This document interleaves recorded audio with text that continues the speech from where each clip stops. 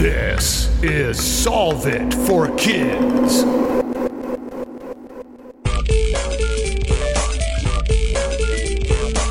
Hello, my amazing and curious friends. My name is Jennifer, the Dean of all things STEM and STEAM, and this is Solve It for Kids, the podcast that gives kids and families a peek inside the real world of scientists, engineers, and experts as they solve problems in their jobs using creativity, cooperation, and critical thinking. And now please welcome to the show my podcast partner, Galactic Space Geek, Jeff Gagne. Hello, Jennifer, and hello, listeners. I can't waste any time on an introduction. We are talking about Jen's favorite environment. Let's get right. That's right, we're going to the ocean. What problem are we solving today? What is it like to live underwater? Ooh, what's it like to live underwater? And this guest is one of my favorite aquanauts. Who are we speaking to today, Jeff? Let's get right to it. We need to start talking to Aquanaut Liz McGee. Welcome to the show, Liz. Hello, thanks for having me, Jennifer and Jeff. I'm excited to be here. Oh, we are thrilled to have you. So those of you that hopefully are familiar with my Astronaut Aquanaut book, but if you're not, Liz was one of the Aquanauts that was interviewed, and she helped me answer some questions for my Astronaut Aquanaut book. So she's a celebrity there, right? She is. She is on this podcast. Yes, exactly. Okay, so I'd like to start off with my first question. Did you always want to be an aquanaut and be in the ocean and learn about it? I have always wanted to be a marine scientist. Ever since my older sister was obsessed with manatees, I thought anything in the ocean I thought was cool because she thought it was cool. So, Okay. So when you say older sister, how much older and how old was she when she got interested in manatees? Yeah. That you got interested in the ocean as well? They are still her favorite animal. 5 years older than me, and she was probably around 9 or 10 when she started to No become kidding. really interested. So I was a little, and so it was just always this is what I want to do because she thought it was cool, so I thought it was cool, and ever since then, That's fantastic. Wow. So did you go to the ocean, or did you grow up near one or something that you got to spend a lot of time there? Yeah, we grew up going to the coast of Maine. It's about 3 hours north of Boston. We would camp right on the beach every summer, every year of my life. And we would spend hours tide pooling, looking under the seaweed, looking for hermit crabs. And it's a campground called Hermit Island because of all of this. And hunting for sand dollars and just really exploring all over the coast of Maine. And that really instilled in me a curiosity for the ocean. That's a gorgeous place. I just visited Maine a couple of weeks ago. My daughter lives up there. Oh my goodness. Gorgeous. We went to Acadia. I'm like, this is where I want to live, right here by the ocean and the trees. I can imagine going there as a kid. Wow. With that all starting so early, do you remember doing projects in school? Like whenever it was time for your science teacher or writing an essay, was your first thought to do some sort of project about the ocean? Oh, yeah. Like any ocean relevant activity I could, I was there. And that even I signed up to take a life sciences class early in high school so I could take biology early. Right. I really wanted to go to a summer camp up in Acadia, Maine for marine sciences. And so, anything I could do to kind of keep it relevant in my everyday world, whether that's taking a marine sciences, I was there. I was for it. Okay, you were in high school, but kind of when did you get into it? Did you start like volunteering at aquariums or when did you start diving? Yeah, well, I didn't start diving till college, but I did start volunteering at the New England Aquarium when I was in high school, when I could get there pretty much on my own without having to have parents drive you into the city. I volunteered in the visitor education department and was able to share my passion with all of the visitors at the aquarium. And that was amazing. And then I went, I ended up going school at Northeastern University, which is where I work still today, and took the beginning scuba course that they offered. And then I got a co-op back at the New England Aquarium, diving in the giant ocean tanks. I did 700 dives there. No way. Yeah, hung out with Myrtle for hours every day. Oh my gosh, I've seen Myrtle. Oh, she's amazing. Oh, that's so cool. I'm very jealous. That's the job I would want.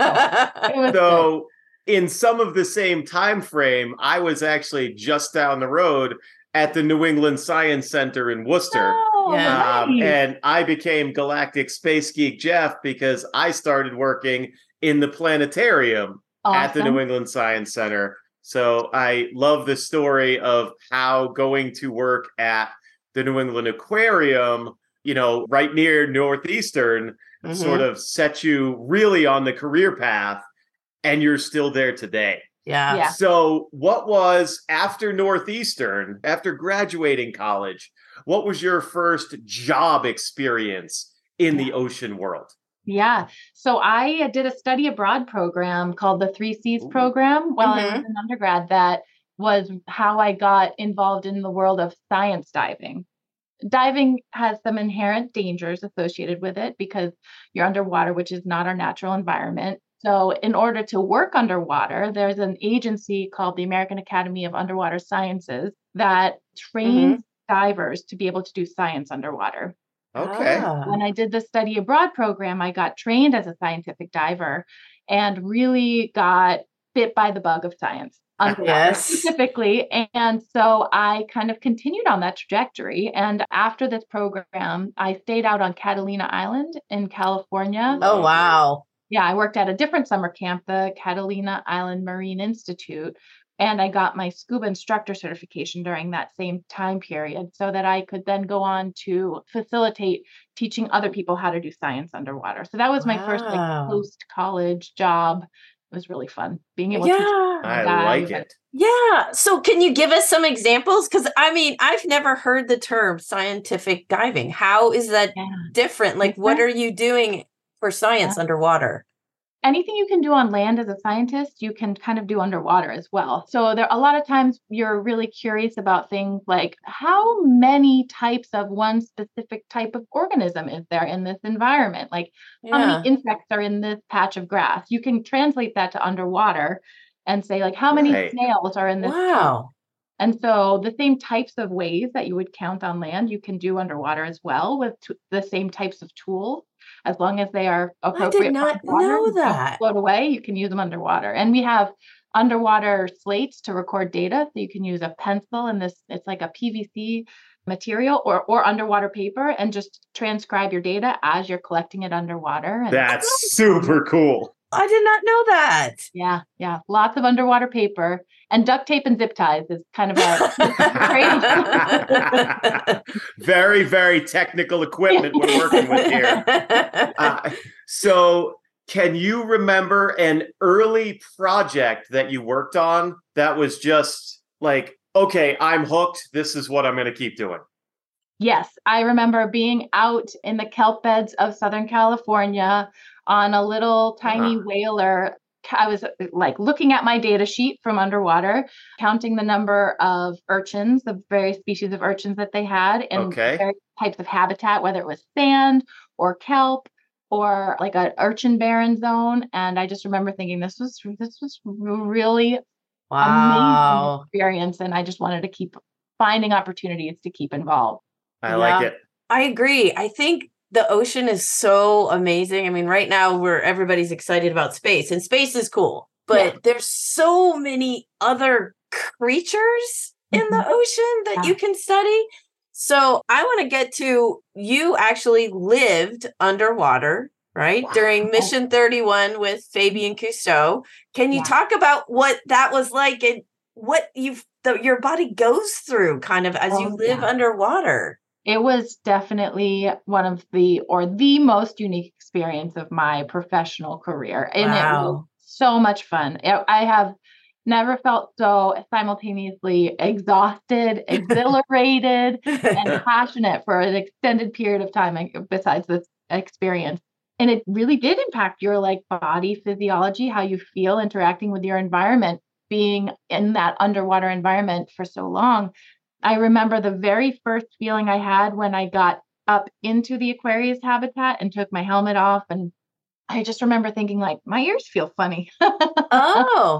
And I never Okay. stopped noticing that. Like I noticed it throughout the entire duration of our 2 weeks there. There's just more pressure in like from the outside air because the air is more Right. dense there into your ears and you kind of feel it. And also your voice sounds really funny and high pitched down there. Oh gosh. And I remember thinking, oh, yeah, I do sound a little bit squeaky when I talk. And another really noticeable thing is a really diminished sense of smell and taste.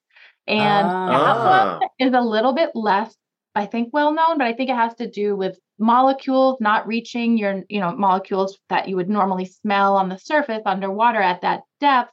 The pressure doesn't really allow for you to smell easily, and smell is really associated with taste. So I think that was the reason. Right. Okay. So many peanut butter M&Ms underwater. I was just gonna say, we've had Aquanaut Brian Helmuth on the show, and he said that peanut M&Ms were were the favorite food of choice for anybody underwater in Aquarius. Yeah. And I think another reason for that is because you are like, I was out in the water diving for up to 9 hours a day. Wow. And the water around the Aquarius habitat is 85 degrees. It's luxuriously tropical. You get so cold when you're out in the water that long, even though I was wearing a suit. Right. So I was, I think, burning a lot of extra calories. And so that's why maybe I was so drawn to the peanut. Well, if you're swimming 9 hours a day, you can eat them by the handful, right? It's okay. So for our listeners that may not know, can you tell us a little bit more about what is Aquarius and where is it and how far down? Yes. So the Aquarius habitat is currently the world's only underwater laboratory that exists. There have been others in the past, but the Aquarius is longstanding. I believe it's been around for over 30 years. And it's lived in different locations, but it's been off the coast of Islamorada, Florida now for, I think, over 10 or 15 years. And it's currently run by Florida International University. And they coordinate with many different institutions, including NASA for astronaut training and other research institutions to conduct long research underwater. And it's 60 feet down on the ocean floor, but it's up at about 45 feet of depth so it's up on stilts, kind of like concrete platform. Gotcha. So 45 feet. And that habitat, which is about the size of a school bus, can house up to 6 people at a time. And it's definitely a cozy experience. Yes.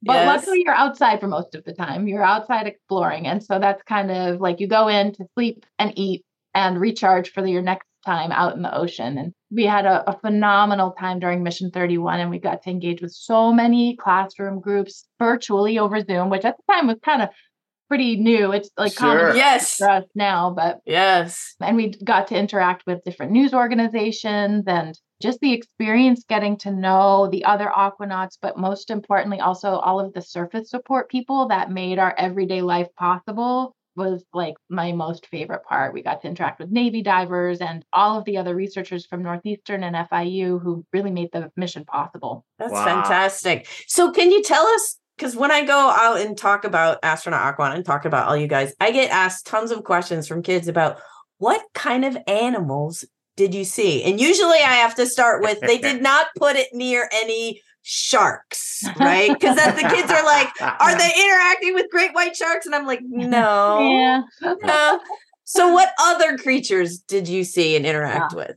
It's like a remarkable ecosystem. And the Aquarius habitat has been there long enough that it is part of the ecosystem there. Every inch of this habitat's encrusted with organisms that make it kind of part of the reef. And so you're right there with it. And every day you get to interact with the groupers that are making the habitat their home. And these giant groupers are up to 600 pounds. Wow. They're slow-moving creatures, and you can get right up next to them because they're just kind of comfortable with everybody in this habitat. Wow. Okay. And they're one of the creatures that are really at the top of the food chain surrounding the habitat. Gotcha. We did see some nurse sharks, which are pretty docile sharks. Right. They eat like mussels and other crustaceans.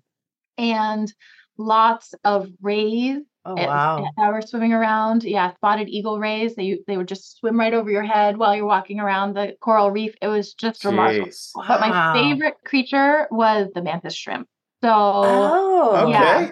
And so one thing that's hard to describe about doing science underwater is you usually only have like 60 minutes to make it happen. You have 60 minutes of bottom time because you're wearing a tank of air that has a really limited quantity. And you also have to be concerned about decompression sickness, which is a buildup of nitrogen in your body from the increased pressure at depth.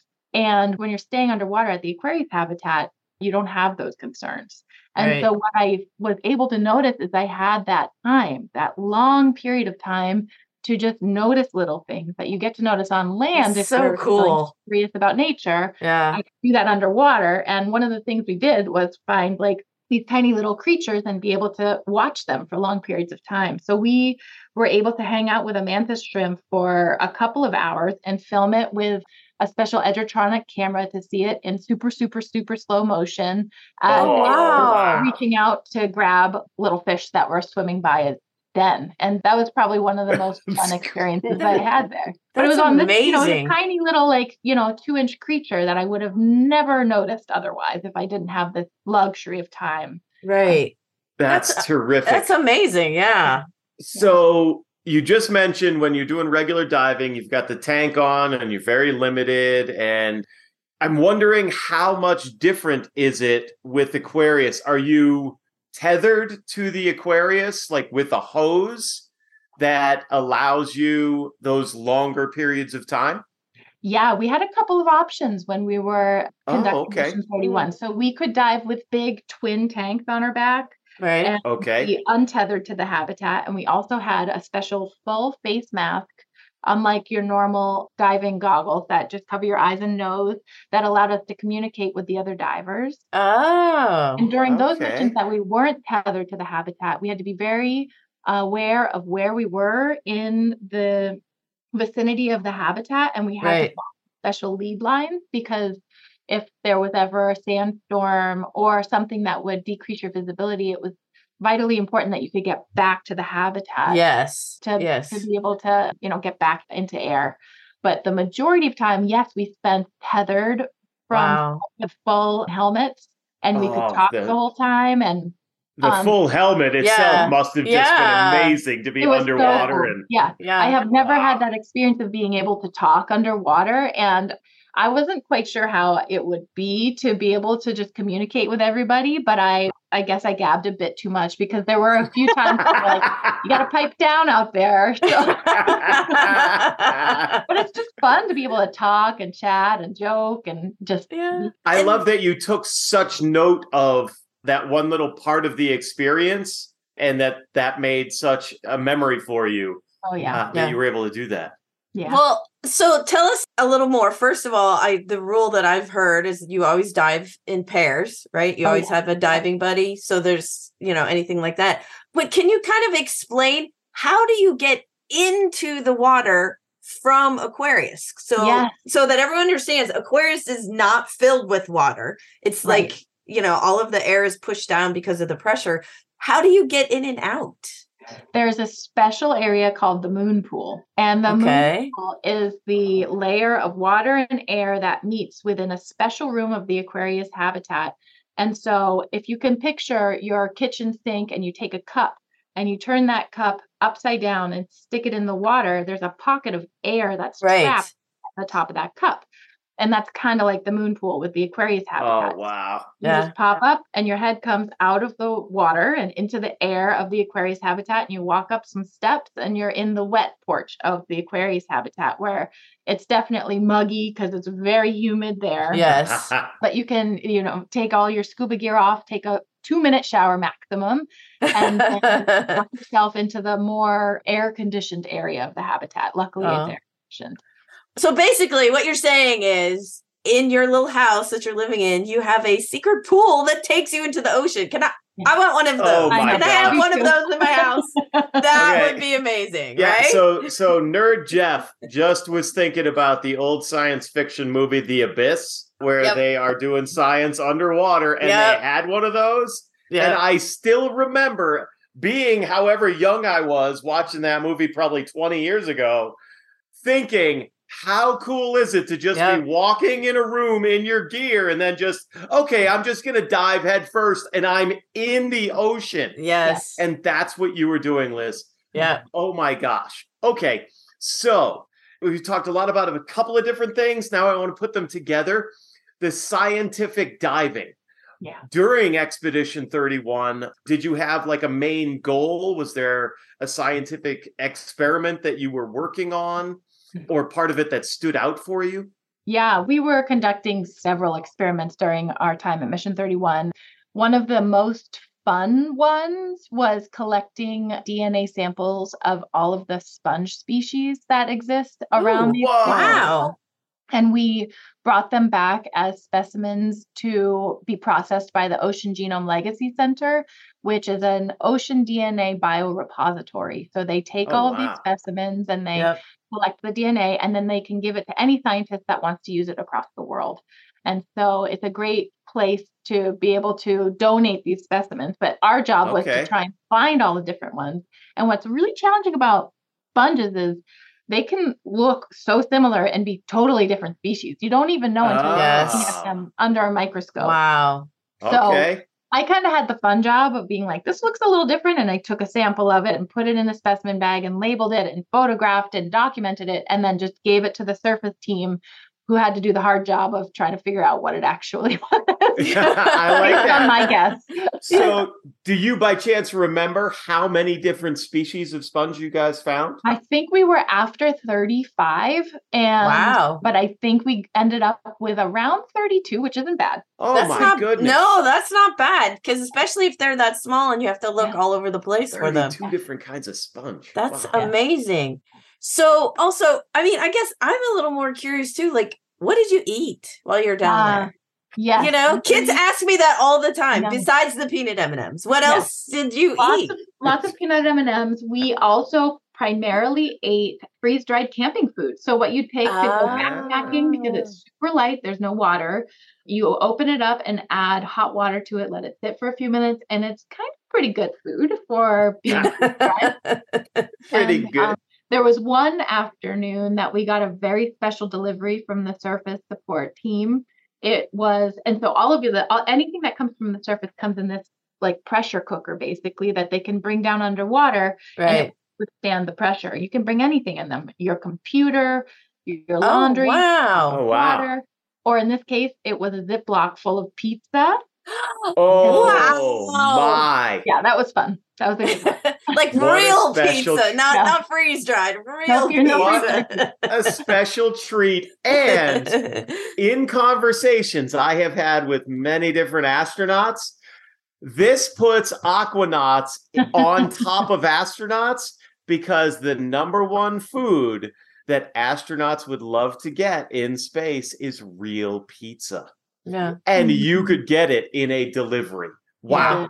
Okay, now I have to ask, connecting what you ate to the moon pool, Mr. Jeff's brain just went to, did you guys ever go fishing from inside the habitat through your moon pool to catch a fish to be able to cook it and eat it? That would be pretty crazy. We did not. It's a marine reserve right around the habitat, so you're not allowed to fish around there. But I think it would be pretty easy pickings, because those fish are so comfortable with all of the people around there that it would be no problem to catch something. Wow. Yeah. I mean, so what did you do when you were not swimming? Because I've seen pictures, of, you have that really cool observation window where you can watch things and whatever. Did you have to write up scientific logs? Did you get to, I'm assuming there was no TV down there or anything. Did you guys have karaoke sing? What'd you do? We were really busy the whole time. So we had a schedule of events we had back-to-back activities throughout the entire day just to really take advantage Oh, wow. of the amount of time we had underwater. We really went at it with all of our energy to maximize our time. So we would have meetings with the surface support crew, give them updates on like where we left instrumentation for them to pick up, or when we were going to be giving them a pot of supplies to go back up, coordinating with the surface team for pretty much throughout the day, as well as meeting with classrooms across the country to really talk about the mission. That was really fun. And napping when we could. And I think we watched one movie. That movie we watched during our long period of off-gassing. So in order to leave the habitat after spending a long duration of time there, to recreate surface pressure inside this habitat that lived at 45 feet underwater. And so they slowly decrease the pressure to allow all of the nitrogen in your body to off-gas. And it took like overnight. So we did watch a movie during that boring period. And you're not supposed to like move around too much then, just to really like kind of have a zen relaxed moment for your body to do all that hard work of off-gassing. So that's kind of like when you're actually scuba diving and you decompress, like you make the decompression stops on your way up. It's basically. Exactly. Yeah, it's just like an extra long decompression and you're not actually in the water swimming, you're in the habitat sleeping. Watching a movie. Okay. That's cool. So after that, continue that story. After that, what does it feel like to come back to Earth's surface? Yes. After 2 weeks underwater? Well, my overwhelming memory is sadness. I was sad to leave the habitat. But from the more realistic standpoint, I remember being excited about feeling the warm sun when I got back on the boat. Okay. And being happy to be able to walk long distances and not have to like bump and excuse me. And, my body also had like rashes from all of the wetsuits that we wore that had so there was some like, it was a nice moment to relax and catch up on sleep. So coming up with a mixed bag for me because I really enjoyed my time underwater and I would absolutely do it again if given the opportunity. Yeah. I've heard that from other aquanauts I've talked to. That was their first thing. I think both Fabian and Brian said that. And Mark Patterson, they were like, oh, I was sad because it was so fun. Yeah. So, okay. So if a kid wants to do what you did, how do they go about doing it? Like, how do you get to live underwater? I think the first thing to do is really expose yourself to people that are doing the thing that you want to do and ask them those questions like, how did you get here? And finding ways to get involved with your local science center or aquarium or zoo. And then learning how to scuba dive and seeing if it's something that really gives you that passion to keep going and learn more about being underwater. And from there, getting your science diver certification through, generally you can get them through universities and colleges that have active research. Cool. And then go from there. And it's really an exciting and accepting community. And we would love to have next generations experience what we have. That would be fabulous. Yes, it really is a whole other world. It is. So I want to ask, before Ms. Jen moves us on, if you were able to do any sort of a dive scientifically anywhere on the interconnected oceans of the world, like maybe you could take your habitat. We'll even take this one into fiction realm. You could take the habitat. Would you want to put it off the coast of a certain place or what would you want to do? Well, I really love temperate diving, which is cooler than tropical diving. And what I really like about it is the kelp that grows in these areas creates like a 3D living environment, like you're in a forest. There's animals throughout the entire water. Wow. And so if I had to transplant the habitat, I would probably bring it to a temperate kelp forest somewhere like off of New Zealand or California, someplace that it would be really cold to dive there, but also really cool. Okay, that sounds great to have that three-dimensional, both water and living plants and living organisms and all of the marine life That really does sound like a cool option. Yeah. Underwater forests are amazing. And I'll give everyone a little plug. I have a book coming out next year about an underwater forest with a team from Northeastern's Marine Science Center. And it's going to be amazing with some of the aquanauts from there. That's going to be fabulous. Yeah. Okay. Well, we know that I could, of course, talk about the ocean forever, but we've reached that point in the show where we ask our guests to give our listeners a challenge. What is your challenge for everyone, Liz? So your most important job when you're scuba diving is, besides your own safety, trying to maintain your neutral buoyancy, which means that you are not floating or sinking too much. You're able to stay right where you want to in the water column. So I'd love to challenge your listeners to a neutral buoyancy challenge. And so this is really easy to do. You can do it in your bathtub or your kitchen sink. Okay. Find a Tupperware that is watertight. And then find some objects around the house that you think might help this Tupperware become neutrally buoyant. And so a Tupperware just closed as is going to be floating, bobbing on top of the water like a boat. Right. There is, yes. But if you put other things in it, maybe that are heavy, if you have some coins or nuts and bolts, if you want to ask your parents, something heavy to try and get it to be floating neutrally in the water. Ooh. The challenge is 30 seconds, not falling out of the water or touching the bottom of the surface. Ooh, I like that. Love that you gave them a time. Yeah. So it's not like it's on its way down. Oh, look, I did it. And then plunk, it hits the bottom. 30 seconds. And I love that it's physics, people. We have to understand how all of this works. Oh my gosh, this has been a fantastic episode. Thank you so much for being on Solve for Kids. Thank you, Liz. This is a blast. Thank you so much.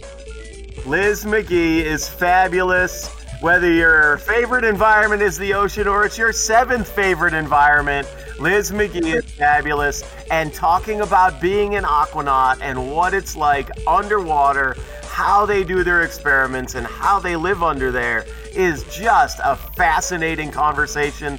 We could have her back several times and talk about completely different topics, all from the same mission. So cool, Jen. Oh, absolutely. Liz is an amazing aquanaut. She's an example of all of the cool things that you get to do for research. She's a fabulous women in STEM. And just think about all of the cool animals she got to see, right? Like, I want this job. I think this would be so fun. And I'm curious about you guys doing this challenge, right, Jeff? This would be very intriguing. Lots of physics here, yes? Yes, this is one where I don't think many people do this one, to include like homeschool parents and folks doing lots of science experiments. This one I don't hear a lot about for people doing at home. They may do it out in a science environment somewhere, but creating something that's neutrally buoyant, and we will explain this on our website. Jen will get to that. But you can do it right in your kitchen sink or even in your bathtub if you wanted to do it, especially with the bathtub. I'm imagining if there are families listening with more than one kid and they've got different size containers and they're all trying to do it at the same time, but trying to get neutrally buoyant, I will tell you, ladies and gentlemen, boys and girls, listen up. Have patience. This is going to take a little bit of time and some experimenting and testing. I've done this even as a grown-up, and being neutrally buoyant as an experiment is a touchy thing. So have a little patience, keep trying, because once you get it, you will have that celebration moment. Yes, absolutely. It's really exciting, and you're going to learn so much about physics and buoyancy as you're doing this. We will have the link for all the directions for how to do this on our website, solveforkids.com, so make sure you check that out. But if you manage to do this, or you want to share with us how difficult or easy it was to do this, we would love to hear from you. Tag us on our social media. We are at KidsSolve at Facebook, Instagram, and Twitter. And then I also challenge you guys to think about one extra thing. What would you love to see if you were an aquanaut living underwater? Is there a particular animal that you like, or a coral reef or something? Share that with us too. I love that addition, Jen. This is going to be a great activity and an episode I think people are going to listen to over and again. Until next time, you will hear Jen and Jeff on Solve It for Kids.